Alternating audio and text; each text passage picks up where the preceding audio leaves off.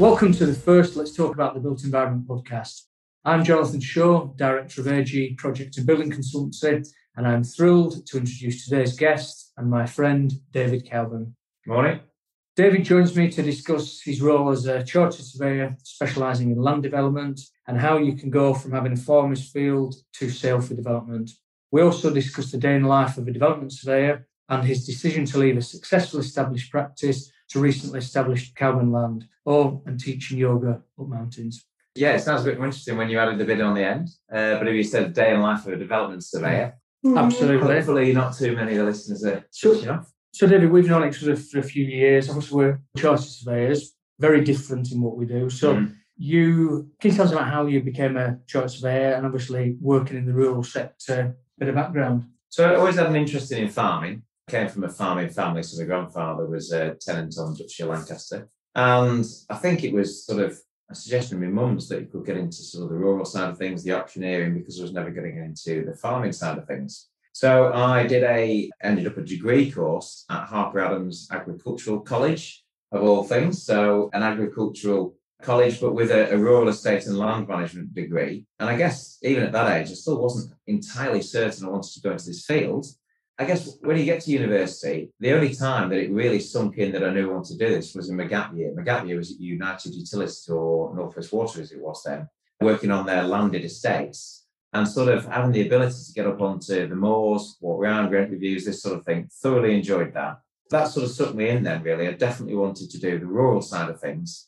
Yeah, and enjoy the countryside. I'm more a sort of city dweller for a visit. And looking back now, 25 years after qualifying and as a fellow of the RSS, like your good self, those years at North West Water, the responsibility I was given sort of drove me on to want some autonomy, which then drove me on to take up the opportunity at Armistead Barnet back in the day. Yeah, the chartered surveyor thing to me as a member of the RSS is, despite what might be going on in the RSS background at the moment, sort of in terms of the way the organisation's run, but the badge of honour it gives you to be able to say, look, it just displays integrity, doesn't it? Before someone has to sort of meet you, a bit like certain other professions, you sort of hope you've got that sort of stamp there. Say you're now school leaving age or, your university are considering your future and you might, similar to yourself, feel you've an interest in farming, the outdoor life, etc. What does a typical day in the life of a rural practice surveyor look like? Yeah, so rural practice, which is something I've moved away from a bit now, but it sounds like it's a really sort of narrow field of work, but it's not. I mean, you're dealing with valuation of land, and that could be for all manner of purposes, banks, probate, accountancy purposes, or just, the farmer wants a bit of a valuation on a parcel of land. But there's a lot more land users coming into the rural areas now. So you've got a bit of development work going on. You've got quarries, you've got fisheries, you've got leisure. Everyone's looking at diversification because farming incomes are changing. And it's also recently we've seen it, haven't we, that rural properties are just in such demand, panic buying. So I guess in Lancashire was a fantastic spot for practice. Yeah, and it's got everything in Lancashire, hasn't it? It's got moorland, it's got grade 1 agricultural land, it's got dairy land, fisheries and coastline. So yeah, that's been spot on. And I think anyone that's thinking of going into that sector, one of the things they should do, and I know you've had these guys in before like I have, get some experience, just have a week or two. Does it feel right to start with? You're setting off a long journey, aren't you? And I think it's understanding the end result is the thing that will drive you through university when you think, is this really the right thing? And certainly I know we've spoken to guys who've gone and done university degrees and they had really no idea that, for instance, our job actually entailed a lot of meetings. Do they understand, the pay structures and all this sort of thing? So you really got to try before you buy. And certainly if we're looking for graduates, somebody that's had industry experience is golden, isn't it? Yeah. It puts you at the top of the list. Did you take any experience like a couple of weeks there? I did just over 12 months. It was extended to about 15 months with Lancashire County Council, and it was absolutely fantastic. Loved it, worked with great people, and certainly helped me secure a job afterwards because, you're not green just into, even in being involved in an office, that environment from being at university or school. So yeah, I think it's invaluable. That was another one. So the second bit of my experience was at a firm in Cheshire doing estate management. And for me, the beauty of that was that I realised I didn't want to do estate management of that nature. I want to do sort of more commercial. So broad experience is good as well, isn't it? Because there's so many different ways to go. Like you could go Lancashire County Council, or you could go private practice. Both got the merits. Absolutely. Okay, I've got a big question for you. This is why people will be listening to this podcast. I have a trampoline in the garden. I'm sick of the kids bouncing up and down on it. I'm going to get rid of it. And I'd like to sell that land to Redrow to develop. And this equally could be applied to a bigger patch of land, like a farmer's field. Yeah. So how do people do this? How do they cash in? Yeah, this is the big question. One of my forthcoming sort of videos I'm going to do is a bloke in the pub said to me, and then there's a whole series. And the first one is that my land's worth £1 million an acre. It goes on from there because there's a lot of sort of common sort of perhaps myths about land development and so on and so forth. I mean, to put it in a nutshell, my customers' pains tend to be that they don't understand what they're getting into. So quite often, before people move forwards, they will have started to receive some letters from developers with very attractive terms. Why is that? There are things going on in most local authorities that most landowners won't know about Right. until they either get invited by the local authority to submit their site, or they have an idea that they want to submit the site to the council to say, look, this is available for development and it's capable of development. This could be 10 years prior to the land getting developed. So things like strategic housing land availability assessments, bit of a mouthful, or SLARs, not much easier, are things that councils sort of will do to identify sites coming forward so that they can supply their needs in terms of providing housing throughout their boroughs. So there's a little bit of luck involved because land, you can't sort of drive it to the other side of town, plonk it down in a more suitable place and get to the front of the queue. But if you look at a standard town on a map, ignoring Greenbelt, and sort of said which way is it going to grow, it could grow in any one of 4 directions or 8, how many directions you want to think. So if you give your land a leg up by getting involved with someone like myself or surveyor or planning consultant early enough, you can sort of give it a hand. You know, if it's being monitored and looked at, you're certainly going to get a better chance of success than just leaving it to chance. You're right, the first phase of it is planning. There's 2 ways from there on that you can go. It can be that the local authority isn't meeting its 5-year housing land supply, in which case you might be able to get an application in and get it approved, or you need to get allocated in the local plan. So one of those routes, both of them are quite risky though. And when a client says to me, what are the options of getting it from being agricultural to millions? I'll say there's 4 options. I'm going to test you now. Do you know what they are? No, I don't think I do. Yeah, no. Well, one is self-funding. So a landowner, let's say it's going to cost 150 grand to get planning on a 20-acre site, and it could cost that. But you've got to prove beyond all reasonable doubt that 1, it can get planning, and 2, it can be delivered for planning, and also that you can deal with any engineering solutions. So I'm guessing with upfront speculative costs at that level, joint ventures got to be something that people are keen on. That's it. So the other option is broadly joint ventures. So most people, it's 150 grand and you've only got 1 site. It's a bit different to a promoter, which we'll talk about, spending 150 grand on 10 sites and maybe getting 7. So most landowners say no. And therefore it's working with a partner, and that partner will be a developer or a promoter. So either way, both of those parties are seeking to stand in the shoes of the landowner, get the planning, and then either buy or sell the land. The 4th way is conditional contract, is similar to an option. So basically, it's how do you ensure that that party, the promoter or the developer, is not going to rip you off, is offering you the best commercial terms. Most letters they send out speculatively will offer to pay solicitors' fees, but they never offer to pay your agent's fees. Because the last thing they want is a land agent involved. Whereas actually, for the promoter or developer, I'd argue that having a land agent involved who knows what they're doing can actually help the whole process. Yeah, I'm sure it can smooth it along, can't it? And it can, going back to a bloke in the pub told me my land's worth £1 million an acre. Well, in most parts of Lancashire, for certain, it isn't. It's not a net developable acre. And all this terminology as well needs explaining to landowners.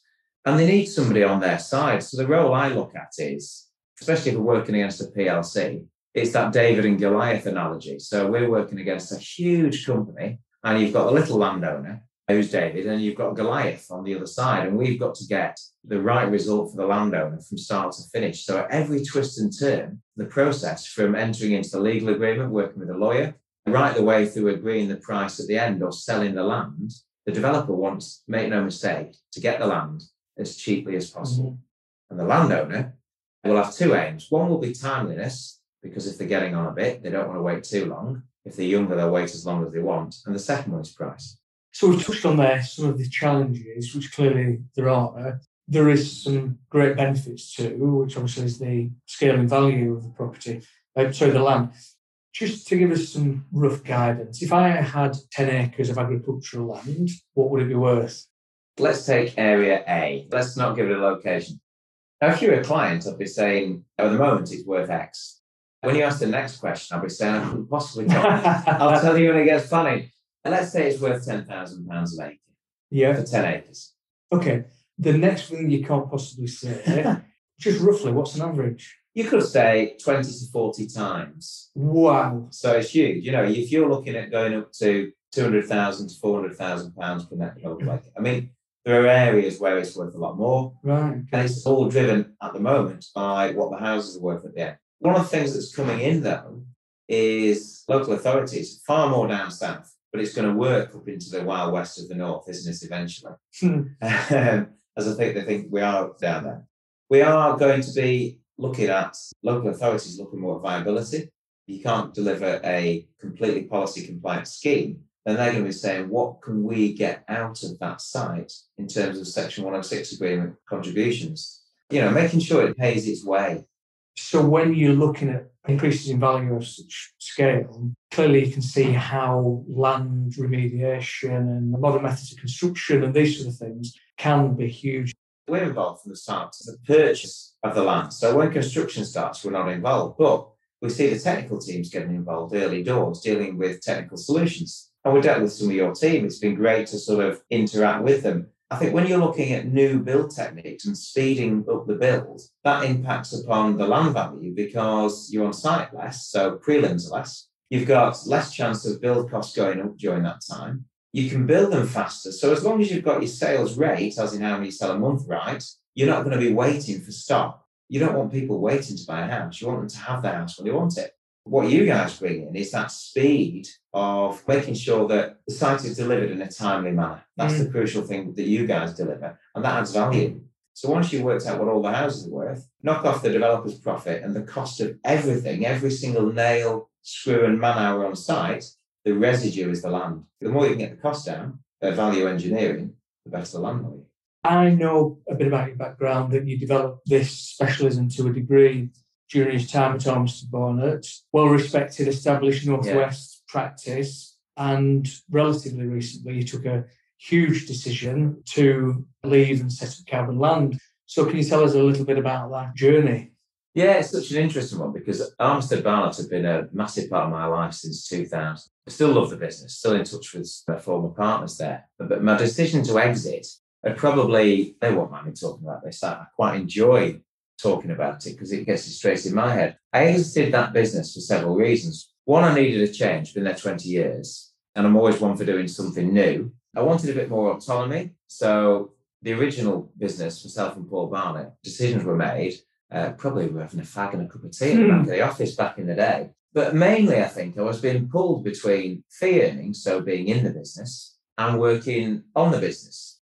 Now, at the time, if I could have chosen, I'd have chosen to work on the business. The clients we had and the deals we had going, big skill shortage. Maybe we weren't bullish enough. I don't know. But we couldn't find the right person to come in and take that fee earning on. A couple of trial and errors here and there. But I was firmly pulled in both directions and that didn't work. So that wasn't helping. The final thing, which is the better work-life balance I wanted. So that was a big thing for me and where I've seen the biggest shift. And I guess to sort of cap that story off, the one thing, this is interesting for me, the one thing that stopped me moving, because I've been thinking about it pre-pandemic quite hard, but it was money. I hate to say it. You grow into the income that you have from the business, and the business provided for me very well. And it was that doubt in my mind. We get into lockdown and we've taken a big cut in my drawings so we could keep the business going. And I suddenly realised, actually, I can survive on this. And where I've got to with it now, so 12 months on from the decision, coming up to May when I finally decided to do it, May last year, I'm looking at it now and thinking, well, yeah, so there's not as much coming out of the business at the moment, so I can see it's going to grow, or grow in terms of financial viability. But because I'm loving my work so much, really loving it, I'm sort of thinking, well, I'll be happy doing this 2 days a week when I'm 70 if I'm capable. To me, there's also a thing of when you possibly reach towards middle age, let's say, you do naturally reevaluate what's important to you. And you mentioned money, and I'm sure there's people can recognise that you often, when you're younger, are time rich and not very financially well off. And as you progress and run a business and progress through life, it swings, doesn't it? And I know you hold dear to you your pursuits outside of work. Yes. There's many, many people out there with wealth. I think to find somebody like yourself who's a balance up a mountain in the morning, or you might be going for a run in the afternoon, I think that, certainly for people around our age and the journeys we've had in our careers, that is super appealing, far more than if somebody's earning XXXXX, because, there is a point and there's beyond a certain income, it doesn't make a great deal of difference to your life. You're probably living in a house that you're quite happy with. You're driving a car you're quite happy with. So I think, in our groups that we chat with, what you've done was massively brave, and, that is something that people are interested in, envious of, and I think we'll be really intrigued by what you've done. Yeah, don't get me wrong, there's issues, there's always issues, and whatever you do, and the grass is always greener, blah, blah, blah. I'm very happy with what I've done. I never thought I would be happy going wholly feeling, but I can't work on the business because the business is just me. So, there is some of that to do, sort of thinking about how do I get the balance right. So some weeks I'm doing 5 days. Just before Easter, I managed to land myself a 2-day week, as long as I'm getting the work done. But the job satisfaction is superb because rather than the 4-day week I've been aiming for, the biggest change has been the pace. So I've got time, generally speaking, to finish the job off to the level I want to, bring the clients up without sort of thinking, are they going to be happy? Mm-hmm. Knowing they'll be happy, because I've been in touch with them all the way along. I imagine it's an easy sell to say to potential clients, you get me. This is not passed from pillar to post. This is David Calvin of Calvin Land, who's got this much experience. I guess, do you manage their expectations at the start? You will maybe need to take a holiday and, this sort of thing. I'm getting better at that. So to start with, if I tell anybody, this is obviously more public, but to start with, when I was telling people about the 4-day week, the first thing I'd say is, but I've not become lazy. So I said, I'll make that point. And people say, well, we know you're not lazy. Or credit, doing what you're doing. It's making that point, isn't it? So, yeah, and you're right. What I haven't been good at until perhaps the last month or two is focusing on that time. Now I've got time off booked for holidays and so on in summer, letting them know. And I think I'm proposing to take the sort of bravish step of emailing the clients that I've got a couple of weeks before and saying, bearing in mind on this date, I'm going to be off for a week and a half. If you have anything, let me know. Yeah.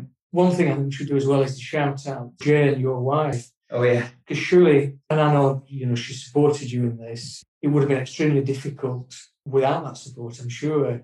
That massively, yeah. I think if it had been up to Jane, I'd have probably left pre-pandemic when the idea was fresh, because it was like, of course you can do it. No problem. I've got every faith. When you sat there looking at the numbers, but no, absolutely, from Jane and my daughter's perspective, it was crucial to get it right. And as well, that sort of me being at home more, lucky I've got a detached annex, but that whole thing, it's been a seismic shift all over, really. So some of the benefits, you've got a bit more free time. I know you're a keen yogi. Running was my original out of family, out of work passion. The third thing? Yeah, the third thing. Through sort of getting injured a bit and stuff, people have been recommending yoga. So about 6.5, 7 years ago, started yoga. And as my daughter said, well, sitting around humming. I said, no, it's actually a bit different to that. So it's a style called Vinyasa Flow, which is fairly upbeat, your heart rate's up, it's building sort of muscular endurance. But then it's also become headspace, breathing techniques, even, I know it sounds a bit weird to some, but meditation and that sort of thing. As I enjoyed it more and more, late 2018, I started my yoga teacher training. Weirdly now, I've sort of realised that actually gives me another sense of community because I'm working on my own. I've got this other job, so I've got a sense of community there. But I got the yoga teacher training, and yeah, you're right. The extreme one was the love of mountains and the love of yoga combining, which was 25 of us heading up the summit of Helvellyn for England's highest yoga class. Good coverage for the studio. We were on the front page of a couple of yoga magazines, that sort of thing. It was brilliant. It was low key because sort of we didn't want too many people turning up. Heat loss was a worry because I've got all these people. We've got them to the top of the mountain. There was a mountain leader with us as well. Going to the top of the mountain, they're then going to start and do a yoga class. So we reminded them about all the layers and stuff. The best thing was sort of the 40-mile-an-hour wind, I'd obviously been to the top of Scafell and Scafell Park before, too many boulders. It's a hell of Elling, flat on the summit, perfect. And they were facing over towards the Scarfells. Wonderful views, wind blowing. And in any pose, if anyone does any yoga, when you're stood on one leg, looking at a wall or a point on the floor, when you're looking at the ceiling, usually looking at a light fitting or a corner, the clouds are moving past. So that shift of balance was fantastic. So the views and the environment enhanced the yoga experience? Yeah, I think it did. I mean, you usually don't want distractions, but it just made it completely different. Looking at time, let's go to some questions that we're going to be asking everybody. So first, if you didn't work in the built environment, and obviously this podcast is all about the built environment, have you any idea what you would have done? Yeah, it would definitely go back to the original interest in farming. So land-based, that sort of growing something. But, you know, you and I have said before, sometimes you leave work at the end of the day. What have you done today? I've sent a load of emails. But at the end of the day, what have I done? Well, I've supplied a load of herbs to a restaurant. You know, to produce a physical product, I think is something that would interest me. So land-based growing, I think. What's your favourite building and why? But given your interest in land, I will allow land. Well, I was actually at a great spot yesterday called Fox's Tarn, which is just on the side of Scafell. But I do have a favourite building. I hate to say it's not in this country. It's the Flatiron Building in New York. Oh, yeah. Many a poster. Yeah, many a poster. But I've only been twice. But every time I go, I walk up to it again the next day. I think it was iconic, well ahead of its time in terms of first steel skyscraper and that sort of thing. It's just the way it looks. You can look at it from so many angles. And I like skyscrapers. So if I had to pick one here, it would be Beetham Tower in Manchester, just because of the way it stood, it doesn't now the same, on the horizon, with that cantilevered section. And yeah. Okay, last one. If you had an extra hour in your day, what would you do with it? Oh, where would I start? I've got so many things that I would choose. Can I pick a different thing for each day of the week? I think, no. What I would do is read. Right, okay. I'm terrible at not finishing books. I'm even worse at not starting books. So, yeah, it would be reading. I'd have to box the time off so it didn't go into other things. Well, I'm going to give you a fourth question then. What are you reading at the moment? Nothing. Right, That's why I need the extra hour. What I am actually reading Ricardo Semler's 7-Day Weekend. You were saying that to sound intelligent and interesting. I am actually, but I do find that a lot of these books, once you've read the first half, it just starts regurgitating the same again. Yeah. The 80-20 principle is just that. Right, okay, well, look, going to wrap up there, conscious of time. Fantastic. Just a final one for people. I'm sure they're all going to be keen to find out more about you and get hold of you now, and you help them sell the land for development for millions of pounds. So where do they find out more about David and Cowan Land? So the best place is either the website, which is www.cowburnland.co.uk. Google me, I will turn up. There'll be myself and a funeral director from Leyland, and I'm not the funeral director. The other option is LinkedIn. Yeah, anyone can have a chat with me, like yourself. I speak to people so often, just nothing comes of it. It doesn't matter. One day, someone rings back, and I've had people phoning back after 15 years. Do you remember? And 9 times out of 10, yes, I do. So, yeah, always have to have a chat with people. Okay, great. Well, thanks for being our first guest, David. If anyone ends up listening to this and does fancy taking part, please drop me a line. I think it's a great format, and yeah, I'll certainly be listening to the next ones.